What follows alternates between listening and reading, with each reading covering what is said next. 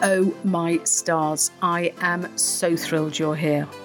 My name is Kai Graham, and welcome to another episode in my podcast, The Parent and Teen Toolbox, which is designed to equip parents and teenagers with the tools for navigating adolescence. I've been in the trenches of parenting, and now I'm on a mission to help parents support their teenagers so that together we can build a mentally healthier and happier generation of young people.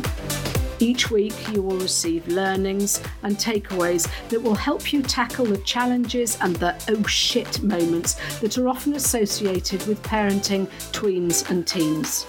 I have your back, and I'm glad you're here. Hello, my loves, and how the devil are you? Episode 97, who'd have thought? And do you know what? It's very remiss of me that it has taken so long for me to come up with this episode, which is all about eating disorders, really. I have seen such a huge increase in parents wanting support, in young kids wanting to be supported with various eating disorders, and I suddenly realised I don't think I've done a podcast episode about it, so I am rectifying that today. I just want to say that on the back of this, there's a fairly comprehensive handout that I would like to offer you as well. So if you go to kaigraham.com/ed for eating disorder, obviously, you can get a parent's guide to eating disorders. So I just wanted to sort of throw that out straight away. But you know, you're listening to this. Thank you, because possibly you're concerned about your child's relationship with food. I think I'm finding that my experience is that there is so much going on for young kids at the minute, for young people. There is so much uncertainty. Even though we're sort of coming out of COVID, 2 years later, there's so much uncertainty, which is causing our kids a lot of grief. I think the thing is that many of them are landed in the fight or flight sort of frame of mind a lot.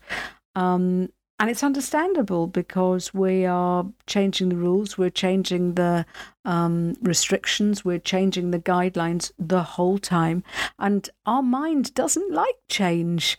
And so what's happening is our young people are, dare I say it, resorting to coping mechanisms that give them a degree of control. And one of those coping mechanisms can indeed be an eating disorder. It sounds bonkers, doesn't it? But that's the way it works. So perhaps they have an obsession with controlling their intake of food, and it's sort of affecting, I was going to say it's affecting their everyday life. I tell you what, it has a huge impact on the whole of the family. And the thing is that first of all, you know, you might not spot the subtleties and the nuances and the signs. And it's only after a matter of time that you sort of start joining the dots and go, oh, hang on a minute, I don't think this is quite right. It's not a phase. It's not a diet gone wrong. And suddenly this change in behaviour is potentially turning into an obsession. I think probably the problem arises really when our kids see the eating disorder as the solution as opposed to the problem. And if we are not, if we're not au fait with what's going on, a lot of the times parents do say to me, oh, it's a phase, or, you know, they don't like this sort of food and it's just got a little bit out of hand. Believe me, this is nothing to do with food, really. An eating disorder is a mental illness. It's not just a choice that your child has made, you know, that they are no longer going to eat carbs, or they are no longer, you know, yes, it is a choice, but it is way, way deeper than that. The factors behind a mental illness are really very complex indeed. So let's just backtrack a bit. Does any of this sound familiar to you?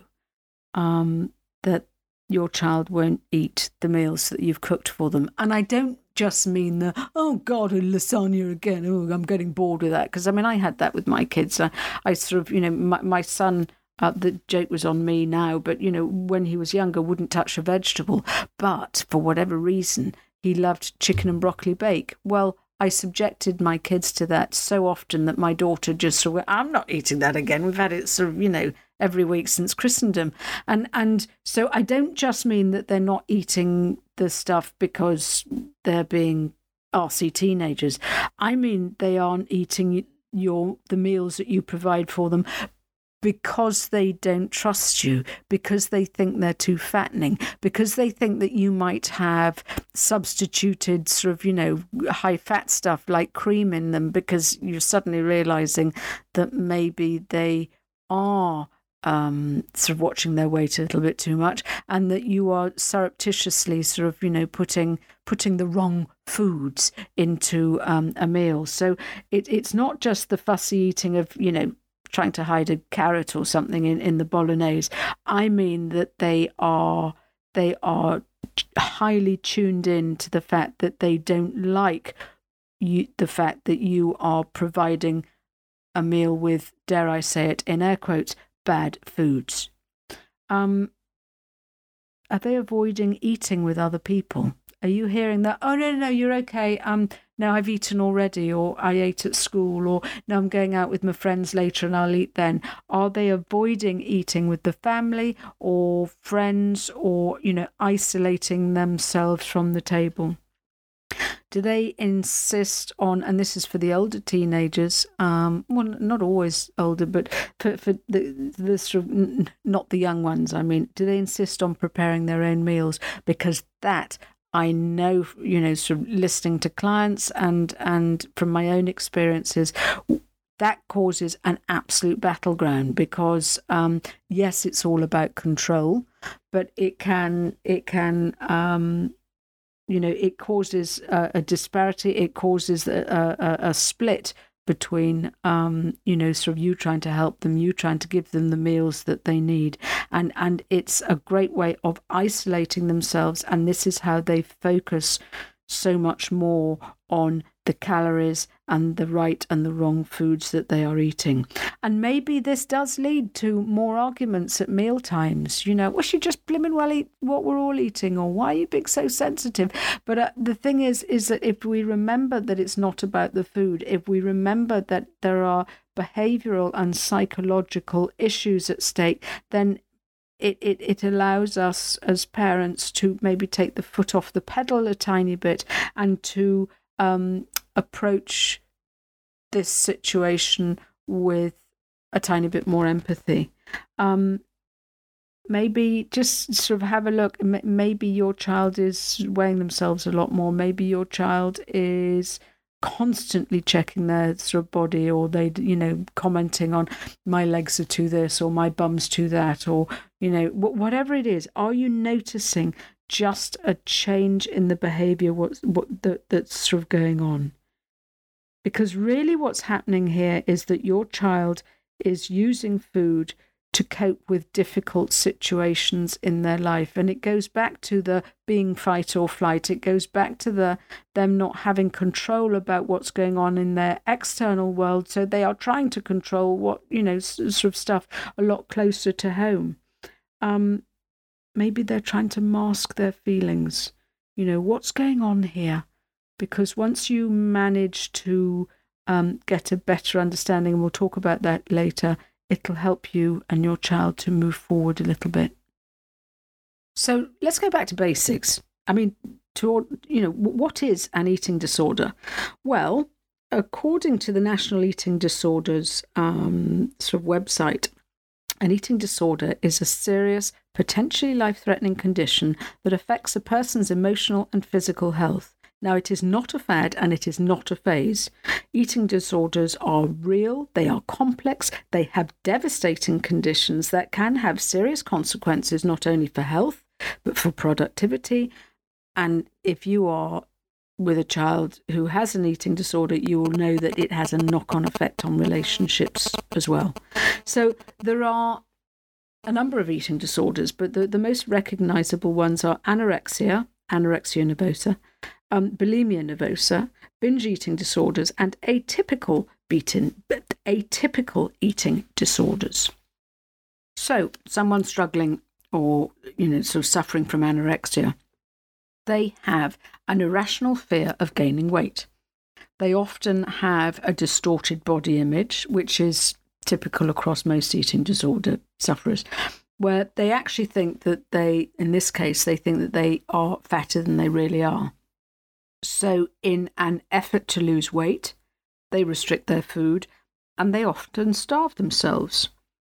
Anorexics sometimes display purging behaviours, and we'll talk about that, really to counteract the calories that they have already consumed. And typically anorexics are very much underweight. People with bulimia tend to get trapped in a binge and purge cycle. And it's a never-ending cycle. And they usually consume large amounts of food all in one go. And it's foods that sort of are, in air quotes, bad. Sort of fattening foods, usually high carb, high sugar, high fat. But then what happens is that the person then purges the calories either by making themselves sick or using laxatives excessively, or doing a heck of a lot of exercise, all to get rid of the calories that they have just ingested. Not all bulimics lose a lot of weight. They can sort of maintain, dare I say it, a normal looking sort of body weight. And so this might be quite hard to spot. Now, someone with a binge eating disorder sort of does the first bit, but not the second. So they tend to binge high amounts of foods that they seek comfort in, but they don't do the purging afterwards. So as a result, there is a tendency towards obesity here. There are other atypical eating disorders. So eating disorders not otherwise specified, where the person is likely to display many of the symptoms and behaviours, but might not, for whatever reason, fall into one of the categories above. The thing is with eating disorders is that they are deadly, and the silence around them is even more so. And because there's silence, there is secrecy. A lot to do with the shame and the guilt that those with eating disorders have. So the question is what on earth do we look out for? Well, as I mentioned, sort of behavioural changes is fairly important, but there are sort of, a few other signs. Watch out for the very quick weight loss. That's always a giveaway. But there are other sort of behavioural changes. Is your child sort of cutting out sort of certain food groups? Now, to cut out carbs is, sort of very common, but it's really hard for the body to maintain that level of sort of full functionality if the body is only being sort of fed proteins and sort of, good fats. So just sort of have a watch out and sort of see if suddenly certain sort of food groups are being sort of kept out of the diet. There is also, as I mentioned earlier, a lot of secrecy over food. It's being sort of hidden. It's not being eaten. Meals are pretending to have meals. Watch out for kids disappearing straight after meals. Oh, I'm just away to go and do my homework, because potentially they might be sort of disappearing to purge, to make themselves sick.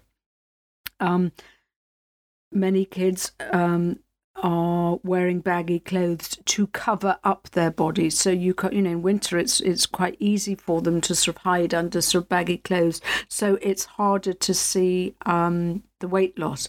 I see, many of my clients who, especially who are anorexic, are dressing up in sort of really baggy clothes to hide the fact of how thin they are. Not only that, also to keep themselves warm, because the body is beginning to shut down and the blood's not pumping and there's less fat to keep them warm. So, that's another factor.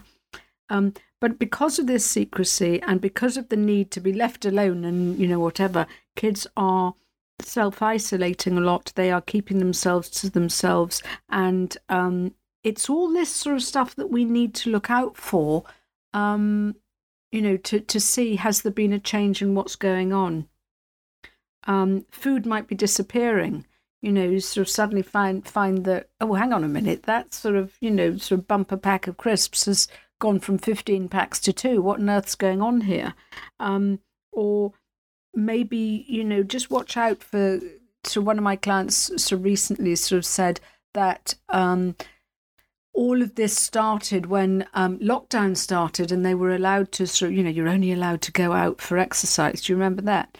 And she started running with her dad, and it was the tipping point in the fact that it was the only thing that she could do and she could control, and she was allowed out. She said she didn't even like running, but it was her way of sort of trying to keep fit, and then everything got skewed. Her judgment got skewed, and she continued along this sort of, the excessive exercising sort of regime. So what are the physical symptoms? Okay, well, changes in weight. That's a big giveaway. But stomach pains and digestive issues are sort of a telltale sign. When the eating disorders get serious, we are talking about organ failure. We are talking about missed periods and sterility. We are talking about fatalities. But let's pull that back a tiny bit. And the sort of the short term sort of issues are constipation, because basically the body is slowing down so much, and it's trying to hang on to any piece of goodness that it's got. Sensitive and damaged teeth, because of, especially with kids that are purging, the acid from the stomach juices are stripping the enamel on the teeth, and that has not only to the teeth, it also affects oral health as well. So there's bad breath. The stomach acid coming up and down the esophagus is going to cause corrosion and pain there. So that's worth sort of looking out for. There is also exhaustion and lethargy, because again, the system is the body is trying to maintain as much energy as it can. So it's a lot of the sort of body sort of processes. It's trying to sort of feed the internal organs, and so there could be lack of clarity, there could be confusion, but exhaustion and tiredness as well. So watch out to see if your child is blimmin' knackered the whole time.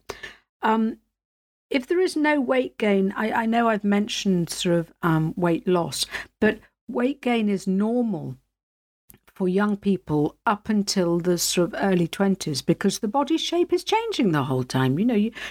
So 1 minute your son is sort of 5 foot nothing, and suddenly he's towering above you. So this just, the body is constantly changing. So if there hasn't been any weight gain for a while, that's also something to watch out for. So what are the behavioural symptoms? Well, there is the obsession about body image. It's sort of, is this too big? Is this too small? Is this too wide? Is this, all those sort of things. And it's that need to adhere to the societal norms. So is your child sort of constantly weighing themselves? What are they sort of constantly? One young client was permanently worried that her legs were too big and she didn't have a thigh gap. I mean, yeah, I kid you not. And she was a healthy young girl, but it's the persistent sort of body checking and the sort of self-image. Yes, they are controlling their food intake, whether or not it's too much, too little, but whatever it is, it's that form of control in them being able to have a handle on something. So just watch and see, as I sort of said earlier, are they controlling, not eating the meals that you provide and saying that they insist on doing it themselves?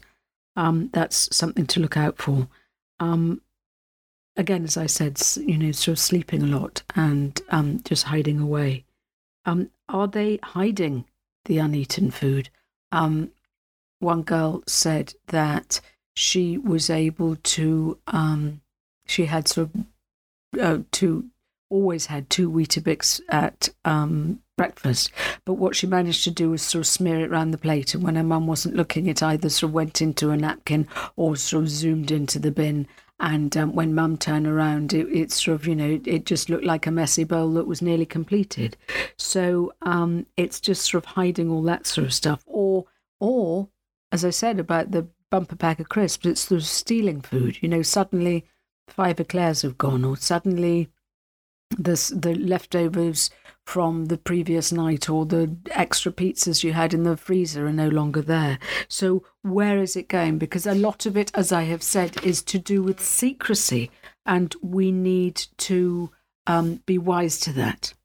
And as I said earlier, the reasons for all this are very, very complex, and so there are the psychological issues, and it boils down to the low self-esteem and the low self-worth, maybe comparing themselves to influencers on Instagram, or maybe comparing themselves to siblings or cousins or best mates or whatever, in the fact that, well, they look better than I do. So it's having a very bad body image to begin with. But it's also the need for perfection. So, why aren't I as good as the others, or why aren't I perfect, and why don't I sort of look a certain way? So it's just trying to look at their whole perception of themselves, and trying to break those patterns of self-deprecation. There are also the other emotions and sort of the mental issues of the guilt and the shame that is attached to eating the wrong things, or purging, or sort of that they're not abiding by the rules. The feelings of inadequacy, and the panic and absolute fear. I mean, real palpable fear about putting on weight and about eating stuff, and it's not something that's rational. And especially when if the eating disorder has got a hold, they are losing some of their sort of the clarity and the cognitive sort of functions, and so they can't think straight. And so us sort of going, oh, now come on, darling, you look fine, you're so pretty. It doesn't blimmin' work. It doesn't cut it. So a lot of the sort of associations to eating, it is so stressful. If you think that it is a primal fear, and even though it's so not rational, but it is terribly alarming for the young person. So a lot of empathy is required, and I know that it tests the patience of a saint. I get it, but we need to step up a tiny bit. I think the thing also is to acknowledge that for a lot of young people who have an eating disorder, there are also underlying other mental health issues, and that could be depression, it could be anxiety, it could be mood swings, panic attacks, anger, you name it, suicidal thoughts. There is usually something else brewing at the same time. And so that is something that we also need to sort of be very, very aware of. I think the thing is that a lot of parents, when they find out that their child has a bad relationship with food, whether or not it's classed as an eating disorder just yet or not, parents tend to blame themselves, and it was, where did I go wrong, and I failed them. And it's not, I think we need to park that, because beating ourselves up about this isn't really going to help. What we need to do is draw a line in the sand and go, okay, today's the day that we're going to start making a difference and start doing something about this. But what causes it? It could be a number of things. I mean, as I said at the top of the episode, COVID has had a lot to answer for. Now, whether or not it has actually caused the eating disorders, or which it has from experience and listening to clients, but also it might sort of shine a light on the eating disorder that was there previously, because you might be spending a lot more time under the same roof as your child.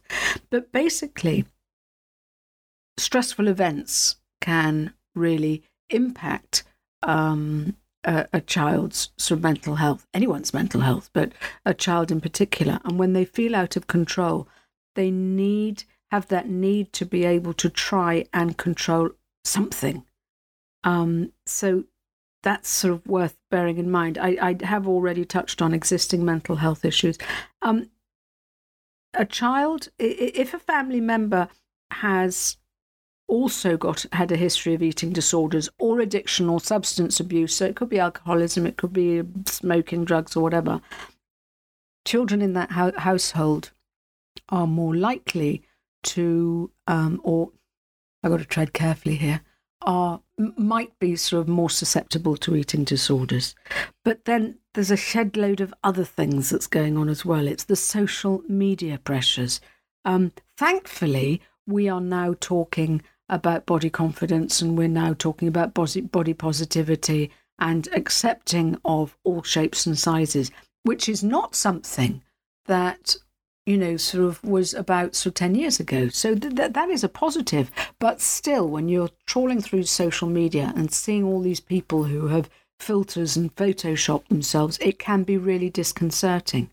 But there are other, school pressures or peer pressure from that your child is permanently exposing themselves to. There's also cultural conditioning and stuff, which is, if you go back to sort of looking at our sort of previous generations, we were meant to be the pretty little wife with the ribbon in her hair and the sort of the lipstick and standing there with a meal for the darling husband. I mean, it was bonkers, but that's the way it used to be. And we all had to be, we were meant to look thin and lovely and pretty. And thank God that's sort of changing. But there is that cultural conditioning. There is that generations of programming that we need to unpack here. And not only that, there's also bullying, abuse, anything, trauma that has sort of just really impacted your child's mental health. Another one is, and I sort of touched on this, is hobbies where thinness is a bonus, dare I say it, flip's sake. A bit like ballet or athletics, that, sort of, I have got clients who, one is very sporty, and is using that need to over-exercise and eat the right food, so she is in tip-top condition. It's a fine line, and she sort of got it wrong for a while. So we need to be aware of all this. Thanks, Kai. You're painting a really gloomy picture. Well, let's be realistic. An eating disorder is not something that anyone would really knowingly welcome into the household. But what can you do to help your child? Where either of you know that they have an eating disorder or you suspect. Well, I tell you what, if you suspect, you need to do something damn quick. And because, as I said, silence really isn't an option. Silence is dangerous. And I think the thing is that it's scary for anyone, and we are hit with a whole host of emotions. It's confusing, it's upsetting, there's the parental and mum shame and guilt already, but these feelings are real, so acknowledge that. Don't try and brush them under the carpet. Likelihood is if there's an eating disorder in your house, whatever it is, emotions are running high, and it is natural and understandable for you to want to take responsibility and blame yourself. But I encourage you not to do so. I encourage you, as I said, is to start thinking more positively and going, right, now we can do something about it. So I've got 7 pointers here that will help you. The first one, which sometimes is the hardest, let's face it, because if people have had their head in the sand or have been sort of trying to deny what's going on, it's a hard nut to crack. But the first thing I ask you to do is to talk to your child. Open up the conversation, and it will be tricky if there's that secrecy, if there's that sort of idea of, well, let's not talk about it, it might go away, or let's not even acknowledge what's going on. It's a hard conversation to open up. It's a sensitive issue, but it needs to be addressed, because early intervention, I promise you, is the key to a much faster recovery. So talk. Whether or not it's, do you know anyone who has an eating disorder, or even, oh gosh, this woman I've been following has a podcast on it, or, whatever it is, with celebrities or influencers or whatever, somehow you can open up the conversation. I know sort of one child refused to eat white food. And people, the parents have thought, oh, it's just a bit of a quirk. But actually, when you think about it, white food is potatoes and rice and bread and, all those sort of things, which are, right, hang on a minute, it's not just leeks, is it? No. So it's just talking about it, and it's sort of finding out what's going on. What's going on for your child, and not without casting any blame, but, teach me a bit. And that's number two, is understand. It's needing that need to be open-minded, and that need to understand what your child is going through. Because once you can even walk, I was going to say a mile in their shoes, a couple of steps to start off with, to understand maybe what their pressures are, to understand what their fears are, to understand, why it's important for them not to eat X, Y, and Z, or why they need to, why are you needing to eat in your room, or why are you needing, help me understand. Not the, actually, why is always a word that sounds sort of accusatory, doesn't it? So it could be more along the lines of, tell me more about that. Just trying to get your child to open up. So talk so that you understand. But not only that, number three is to listen. I don't want you to feel as though you've got to solve everything immediately.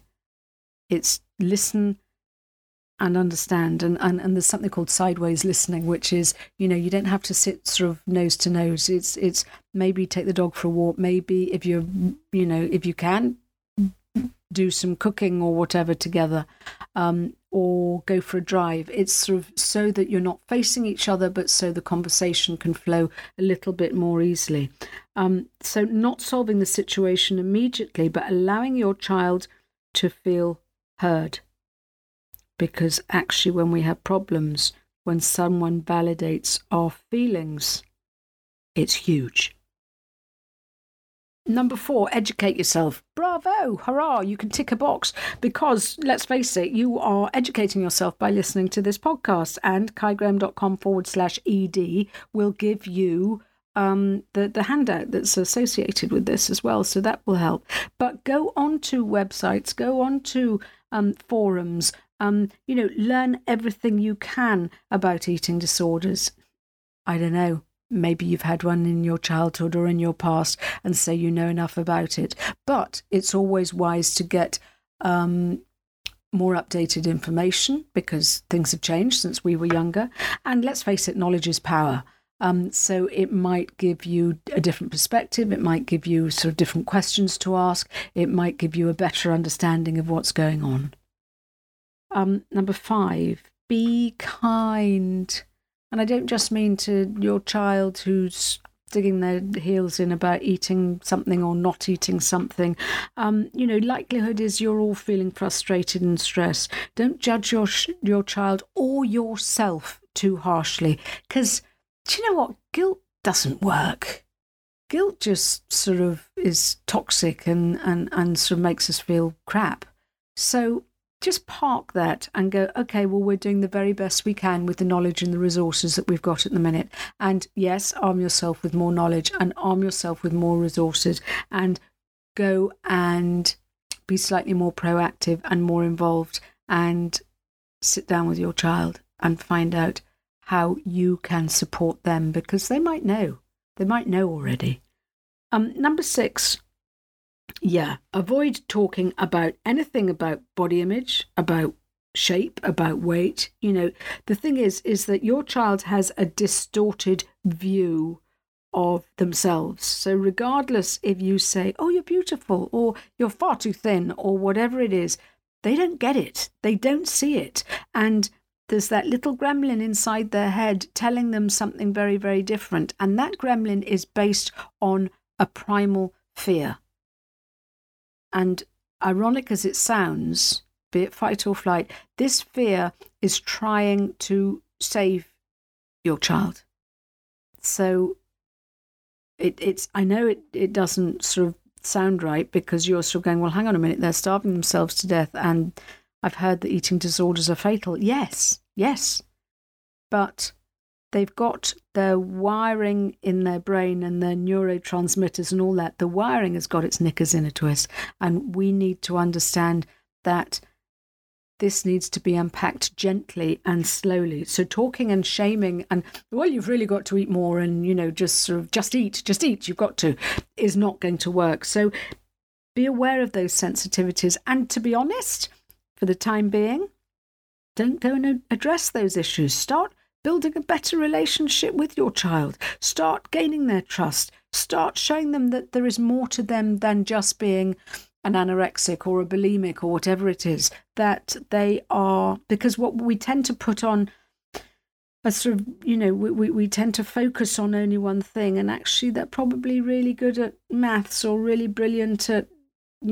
sort of whatever, hockey or something, and all we can see is that child wasting away in front of us, and it can be excruciatingly painful for all concerned. But the more you steer away, for the time being, about sort of body and sort of food talk, leave that to the experts and be there to support your child. And this brings me to point 7, which is seek professional support. With eating disorders, you need to do this, and you need to get a team of support. Early intervention, as I've said, is so important. So if you think your child has got an eating disorder, don't wait until it gets really bad. It needs to be nipped in the bud now, because otherwise you are allowing bad habits to form. So if you've just got a sort of suspicion, do something about it now and get them the support that they need. You need a specialist team in this. I am, sort of with my clients, I won't take anyone on who isn't seeking medical support, who doesn't have, sort of a number of different people all doing their bit. And I'll just run through a few of them. You need a GP, obviously. And some people sort of go, oh, well, no, a GP needs to monitor weight fluctuations, and they need to take bloods regularly just to make sure that, forgive me, but organs aren't beginning to shut down and sort of things like that. There is also the opportunity for community team support, and that is outpatient treatment. There is also a situation that, you might need inpatient treatment if your child is sort of, severely underweight and is needing to be hospitalized. But you also need support from nutritionists for proper dietary advice, because, a comment from mum, eat your greens because they're good for you, ain't going to work, and it ain't going to cut it. And I'm not so saying that you need to the nutritionist is going to sort of talk all about calories, but there are things such as refeeding programs, and you're not qualified to deal with that, and nor am I actually. I am not qualified to do the medical side. Hands down, great to do the psychological. So this is why you need lots and lots of different people. I mean, therapy is vital. I really can't stress enough the need that family therapy is so much more effective than just one-to-one. We need one-to-one as well, the psychological support, but it is so important that if you really want to sort of make a difference, is for the family to be involved as well. Why? Because if the child is just trying to deal with all of this on their own, and, mum sort of, or dad sort of goes, oh, did you speak to you? Oh, yes, okay. Were they fine? Yes, they gave you all you needed to know. They don't know. The parents don't know what the underlying psychological issues are. They don't know what is needed and what support is on offer. They might not even realise that they're half of the problem. I've had situations where the parents have not wanted to get involved. And, oh, no, just you look after her and, we're fine. And it just makes recovery a hell of a lot longer, So if you can have family therapy, and that could be, sort of speaking to the parents separately from the child, it's important, is what I'm trying to say. And there is the individual, the psychotherapy as well. There is, as I said, refeeding program support, there's body image support, there's practical advice, you might need to get the school on board as well. There's so much other stuff going on. Psychosocial education is how to even, sort of teach them how to sort of interact with their friends, how to go back into sort of the dining hall at school, lots of different stuff, because for many, food is scary. And yes, eating disorders are scary. But whilst you weather this storm, I want you to remember that recovery is possible. Of course it is. Support from family and friends is crucial. But if you are looking for professional assistance, then just get in touch. Be it with me, be it with your GP, be it with whoever. I've got a wealth of experience and training, and I would love to support. If you're struggling, if your child is struggling, I would love to support you on that journey. We all need to know that we're cared for, don't we? We all need to know that people are there to support us. And it's important to be able to trust those people. And so support your child by following some of these 7 pointers.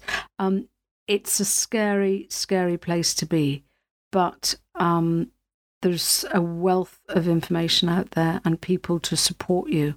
But I just ask you, if you do have suspicions, please don't leave it any longer. Grasp the nettle and sit your baby down and go, come on, honey, we need to talk. Because then I'm not going to say it gets easier, but recovery becomes so much more quickly. So on that note, I'm sending you much love. kaigraham.com/ED if you want the handout, which has got a lot of what I've discussed in available at your fingertips. So sending you much love, and I shall speak to you soon.